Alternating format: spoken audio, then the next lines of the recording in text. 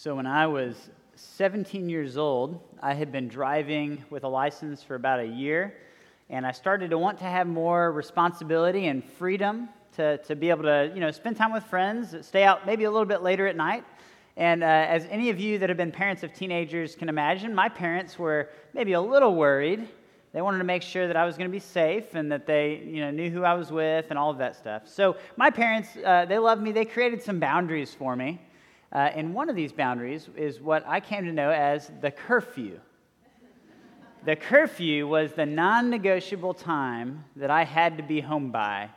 It was not a ballpark of, as long as you're home around this time, give or take 20 or 30 minutes. That was not it at all. It was a very set time, and if I didn't get home by that time, I knew there was going to be big trouble. And so there was a Friday night where I was spending time with friends after a football game.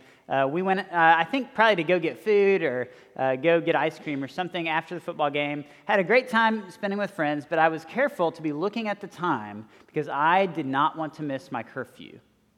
I saw that, I looked at my watch. I realized, I have about 30 minutes, and that's just enough time to drop some of my other friends off at home and to get home, so I need to leave. And I told my friends, hey, we need to go. We got in my car. We started to drop off my friends, and we dropped off the first friend, and he got out, and that was fine. Dropped off the second friend, and she went in her house. And as we were leaving that neighborhood, I turned to my best friend sitting next to me who lived in the street over from mine. I said, man, this is great. We got 15 minutes to get home, but it only takes 10 minutes from right here. And I started to get really kind of proud of how responsible I was being. As a 17-year-old, I was going to prove to my mom that I could get home on time, I could leave hanging out with my friends and follow the rules, and I was going to get more privileges because of this. I was starting to get, good job, Thomas, self-congratulatory. Stopped at a stop sign as we went out of the neighborhood, and then my engine died. And I tried to start it again.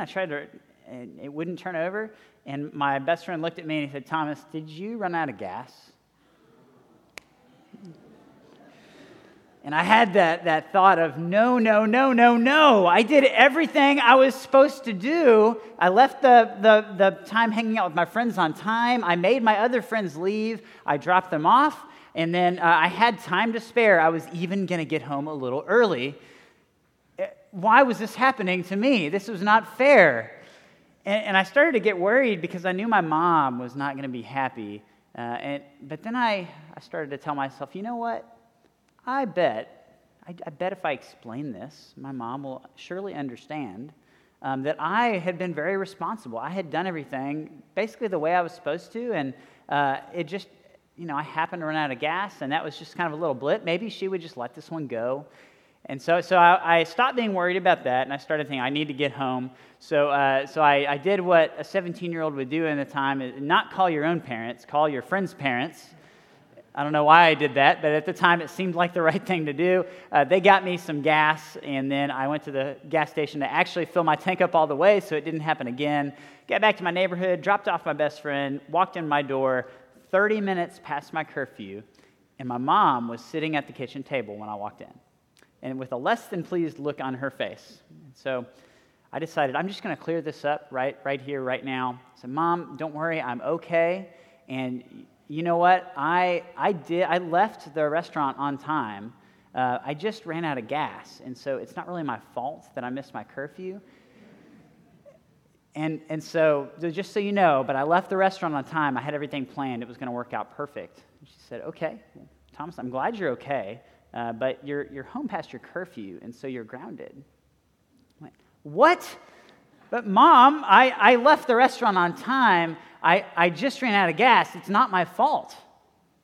And she said, Thomas, that is exactly your fault, and you're still grounded. And if I'm being honest, it probably took me months or years to realize that my mom was right. You know how that happens? And all of a sudden, for me, it was like you go to college and you realize your parents are a lot smarter than they seemed when you were in high school. But I look at that, and the way that I defined the problem really led to a different solution than what my mom arrived at. So for me, the problem was the car inconveniently ran out of gas. And that's a big problem, but the solution to that problem is simple. If my mom would just be a little gracious and not follow through with the consequence, I'd be fine. My mom knew that the problem was different. The problem was I had not yet learned all of the responsibilities of driving and operating a vehicle. And so the solution was that I was going to have to learn what it took to make sure that you filled up your car with gas and you took care of it the right way so that this didn't happen. And eventually I learned that. I haven't run out of gas on the road since then. I've been close a few times, but I haven't run out. You know, what strikes me about this story, it's kind of fun for me to look back at it at this point, but what really strikes me about it is the way that you define a problem changes how you arrive at a solution. It really changes the solution you arrive at. I wonder sometimes if we don't have a similar thing happening with our Christian faith. And here's what I mean. We know that we are people of the new covenant. We know that. But why do we have a new covenant? What happened to the old covenant? What was the problem with it that it made this need for there to be a new covenant? You know, I think for a lot of us, we know that the Bible is split into an Old Testament and a New Testament. Did you know the word testament comes from the word covenant? So in Scripture, we have a book of the Old Covenant, a book of the New Covenant. Kind of interesting, right? I wonder if for a lot of us, we don't just kind of pick up the story 3/4 of the way through and we read the end and we're like, yeah, Jesus, that's great. But we're like, I don't really need to go back and read the beginning. I'm just happy about the end. And I think if we were to go back to look at the Old Covenant, you know, how we determine what was the problem in the Old Covenant, that changes how we understand the New Covenant. And that changes how we live into the New Covenant and be people of the New Covenant. So today I want to look at that. We're going to look at a passage in Jeremiah 31. It's the only place in the Old Testament where the words New Covenant are used. Kind of interesting. And there's these 4 verses where God speaks through Jeremiah, and he tells the people this. The days are surely coming, says the Lord, when I will make a new covenant with the house of Israel and the house of Judah. It will not be like the covenant that I made with their ancestors when I took them by the hand to bring them out of the land of Egypt, a covenant that they broke, though I was their husband, says the Lord. But this is the covenant that I will make with the house of Israel after those days, says the Lord. I will put my law within them, and I will write it on their hearts, and I will be their God, and they shall be my people. No longer shall they teach one another or say to each other, know the Lord, for they shall all know me, from the least of them to the greatest, says the Lord. For I will forgive their iniquity and remember their sin no more. Before we dig into this, will you pray with me? Lord God, we are thankful that you are here with us, and we're thankful that you have good news for us today, that we are people of your new covenant. God, I pray that as we look at your word today, you would help us understand what that means. Help us to have a deeper understanding of the relationship that you invite us to have with you, of the salvation that you provide for us through Jesus.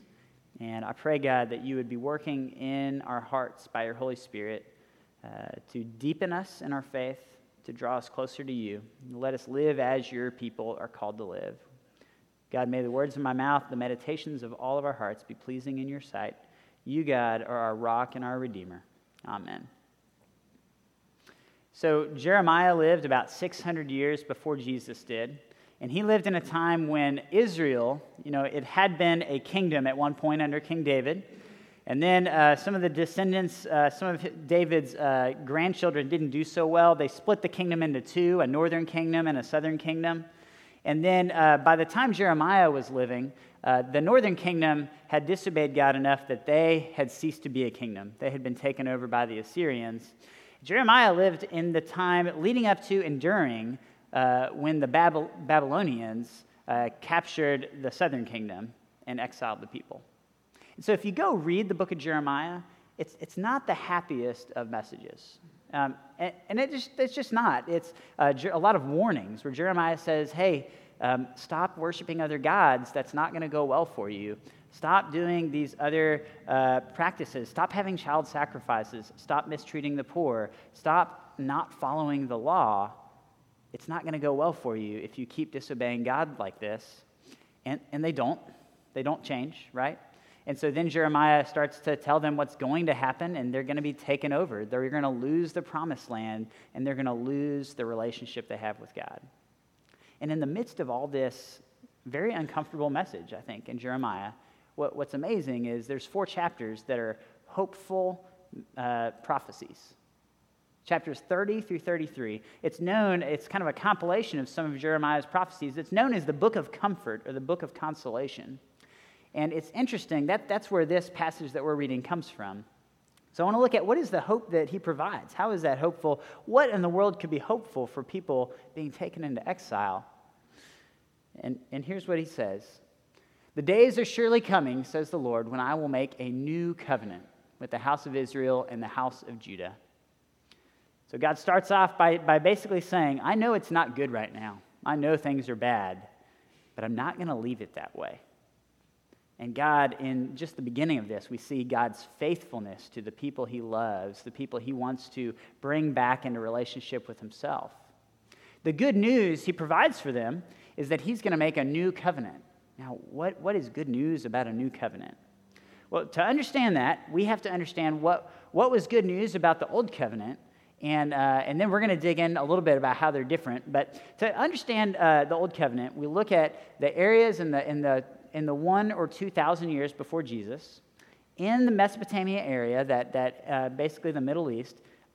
Covenant was really it was a common tool that was used to bring 2 parties into a relationship, into an agreement on the terms of the relationship.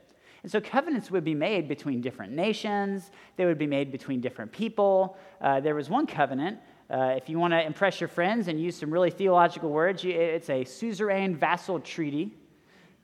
Yeah, they won't know what it means, and you might not either, but that's okay. But that kind of covenant, it was meant for a king to make a covenant with a people where the king had money and land and power, and the people needed land and protection and provision. And it was a way for those people to become the subjects of that king. And I know in our day and age, we live in a democracy, and that's really good. We have a hard time understanding that as a good thing. But I promise in those days, that was the surest form of protection and freedom you could have, is to have a strong king be the one who protects you, provides for you, who you live under their rule. And so in these covenants, there were different parts. I'm not going to go through all of them, but one part was the stipulations, or the law, as it was called. These were, what did the people have to do to continue to be in the covenant? And just in the secular treaties in those days, it was all geared towards there being a loyalty to the king, if for the people to be loyal only to that king. And so there were the rules. There were a lot of rules around that. And then there were parts where there was the assurance of blessing if you kept the rules, kept the stipulations, kept the law. And then there was the assurance of consequences if you broke the law.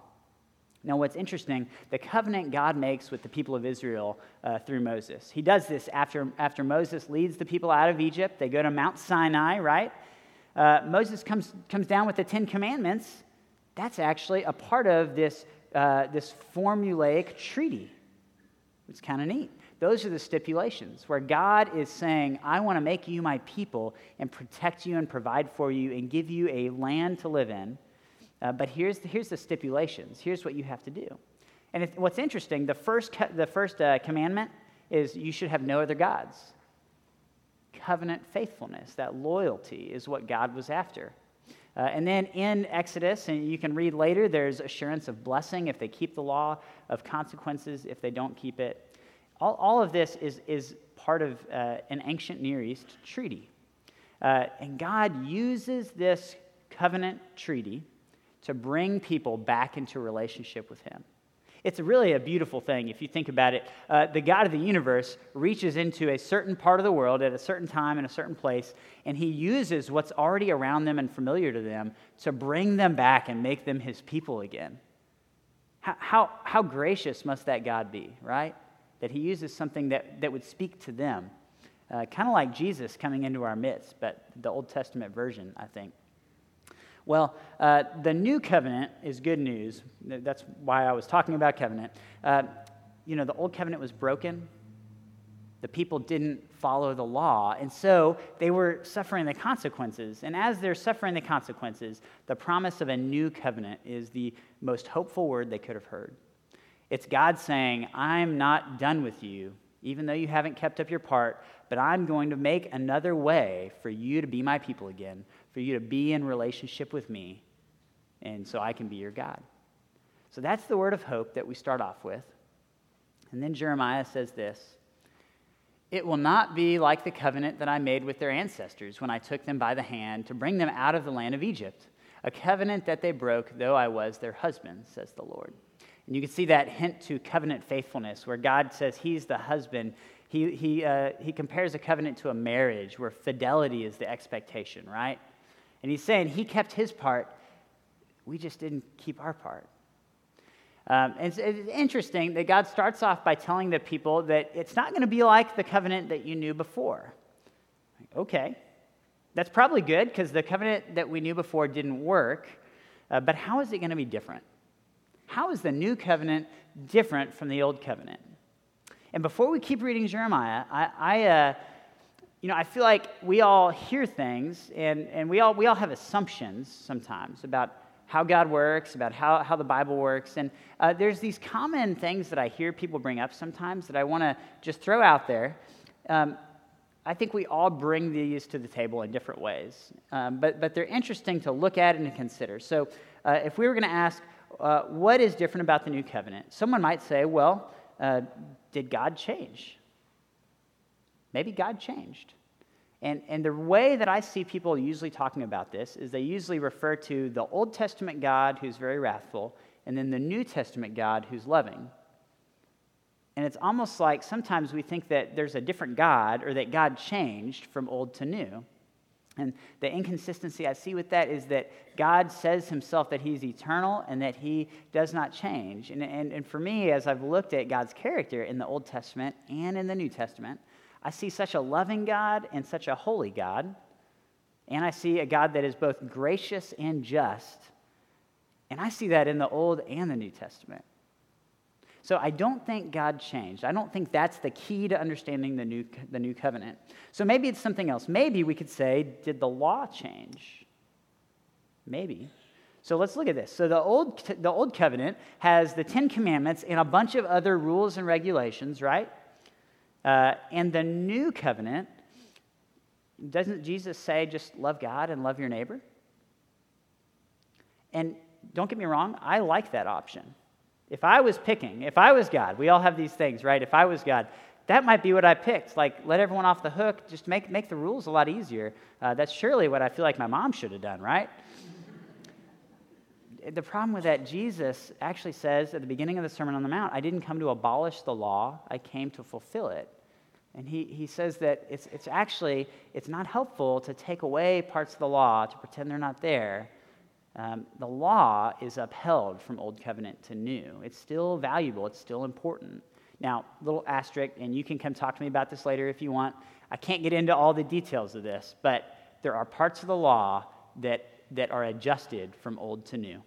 And things that have to do with Israel as a nation, things that have to do with the temple sacrificial system, and certain things that Jesus himself brings up, like the food laws.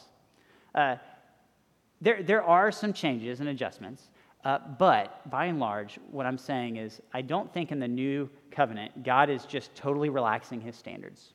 That's actually not what God's doing. He actually still has very, very high standards for his people because he wants them to be restored to the original goodness, right?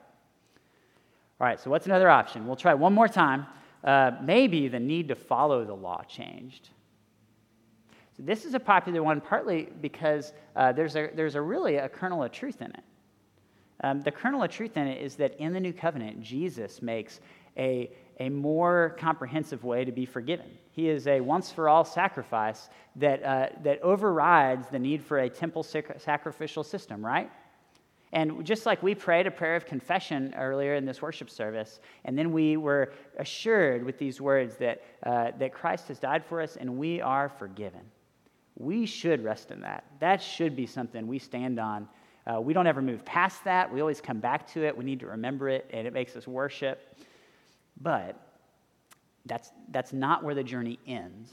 And that's where I think we fail to understand sometimes that just because we've been forgiven, it doesn't mean God doesn't have expectations for how we're supposed to live. If God didn't have any expectations, then, I'm forgiven, so take me now, Jesus, I'll just go live in heaven. But that's actually not the picture of the Christian life that we see in the New Testament, right? Okay, so what's different about the new covenant? We still haven't answered the question. We found some not quite so good answers. Jeremiah is going to tell us, "This is the covenant that I will make with the house of Israel after those days, says the Lord. I will put my law within them, and I will write it on their hearts. I will put my law within them, and I will write it on their hearts." These words are powerful, and it's interesting. God doesn't say he's going to get rid of the law, but he does say he's going to do something different with it, right? It's not going to be written on tablets that live in the Ark of the Covenant in the Holy of Holies in the temple and get pulled out occasionally to read and remembered. It's going to be written where? On our hearts. The heart in the Hebrew language, heart is not just an organ. It's also what they understood to be the seat of your decision-making and your will. And kind of like we talk about the mind, actually. We talk about the mind in our Western society as decision-making function. The Hebrews talk about the heart as having that function. So what this is saying is that God is going to do something within us so that we don't just know the law in our heads, but we actually start to want to follow it in our hearts. God's going to make a new way for us to be his people because ultimately he wants to be in relationship with us. He wants to make us back into his people. The new covenant promise is a promise to have new covenant hearts. It's where God makes this internal transformation possible.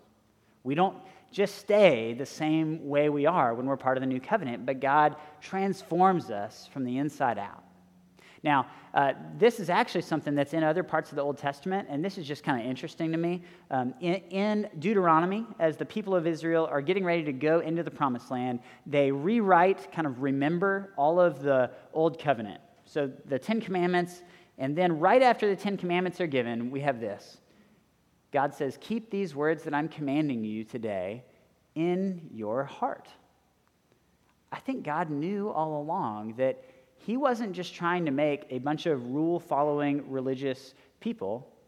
I think God all along has been trying to bring people back into relationship with him and restore them, redeem them to his original goodness, right? Because he knew it wasn't going to be enough just to follow a lot of rules. It was going to have to be something that messed with our hearts. There's a psalm that talks about a righteous person, and about that righteous person, the psalm says, "The law of their God is in their hearts. Their steps do not slip." So if we want to follow God's ways, if we want to live in the way that God is calling us to live, it's not enough to just know the rules. We have to have God imprint them on our hearts. We have to let God mess with our desires and our motivations and our affections. So the really cool thing about this is right after Jeremiah says that the law will be written on our hearts, he says, "I will be their God, and they shall be my people. No longer shall they teach one another or say to each other, 'Know the Lord,' for they shall all know me, from the least of them to the greatest, says the Lord." And what I see in this is, for God, this is all coming back to, he wants people to know him. And not just know him, what he's about, or have all the Sunday school answers memorized, right? He wants us to know him personally. And the way that happens is God starts to come into our hearts and starts to transform us. It changes our relationship with God.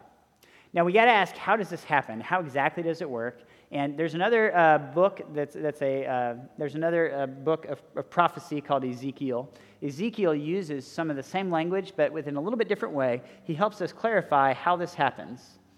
And through Ezekiel, God says, "A new heart I will give you, and a new spirit I will put within you. I will remove from your body the heart of stone and give you a heart of flesh. I will put my spirit within you and make you follow my statutes and be careful to observe my ordinances. Ezekiel also agrees that a part of this new covenant is God is going to do something in our hearts. But what's he going to do? It says right there that he's going to put his spirit within us. This is talking about God giving us the Holy Spirit. And that's actually what changes our hearts. It's the Holy Spirit coming to live inside us. Now, I know for some people, talking about the Holy Spirit is one of those woo-woo things. Like we don't want to talk about it because the people that really emphasize the Holy Spirit, they're kind of crazy, right? Well, I want to dispel that real quick. It's easy for us to think that we have Jesus. Some people focus on the Holy Spirit, but we got Jesus, and when we like Jesus, he's a little bit more predictable. Actually, Jesus and the Holy Spirit are a package deal. And this is the way that we have to understand it, is when you place your faith in Jesus, you automatically have the Holy Spirit start to live within you.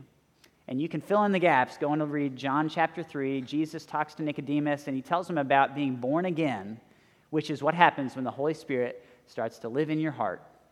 Because all of a sudden you have spiritual life. You're awakened, and the Holy Spirit living in your heart starts to change you, starts to do what Jeremiah said, which is to write the law on your hearts.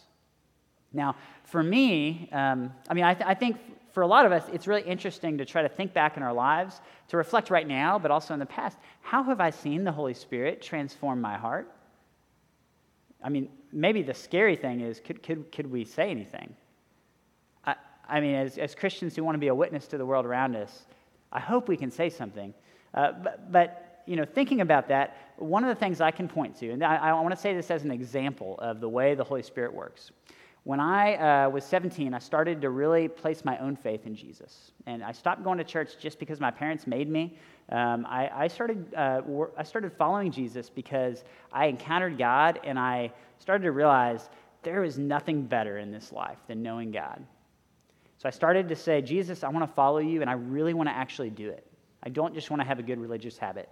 As I started to take steps in that journey, the Holy Spirit, was given to me, came to live in my heart. And one of the first things that happened that I noticed something weird is happening to me, I started to love my little brother. And I'm serious. He's 5 years younger than me. And I love the guy now. But when he was 13 or 12 and I was 17, you don't have two teenage brothers that just have this overwhelming love for one another very often. And I can just tell you from where I was, that was not something I could have willed myself to do. I just think my heart was broken enough that that was not going to happen by my good efforts. So just the power of God at work, I started to love my little brother. I started to want to care for him. I started to want to help him make better decisions in middle school. I started wanting to help him know God more. I made him listen to sermons with me and stuff. Some of that he liked. The interesting thing is that God will come and change our hearts in unexpected ways. And for me, that was God writing the law in my heart. He was starting to help me live into what God really had designed me to do and how God called me to live. The disclaimer I need to give you is that the process of the Holy Spirit writing the law in your hearts is not something that happens all at one time. It's not something that happens in an instant, and then all of a sudden the rest of your life is just easy.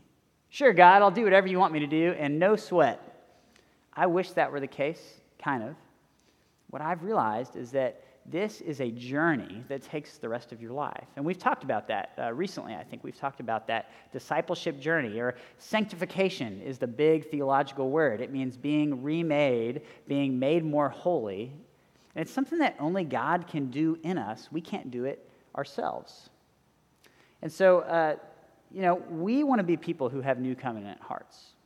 We don't just want to be people who have a new covenant status. Thanks, Jesus. I'm glad I'm forgiven.